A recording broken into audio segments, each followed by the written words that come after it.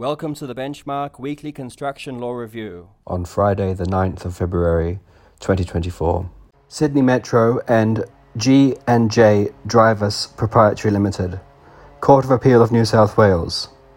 The assessment of market value for the purposes of compensation for the compulsory acquisition of land does not take into account changes in value caused only by choices made by an owner before acquisition, based on the possibility or certainty of the land being acquired. M&S Investments New South Wales Proprietary Limited and Affordable Demolitions and Excavations Proprietary Limited.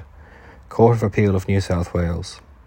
Primary judge had erred in holding that environmental prosecutions were out of time. Thank you for listening.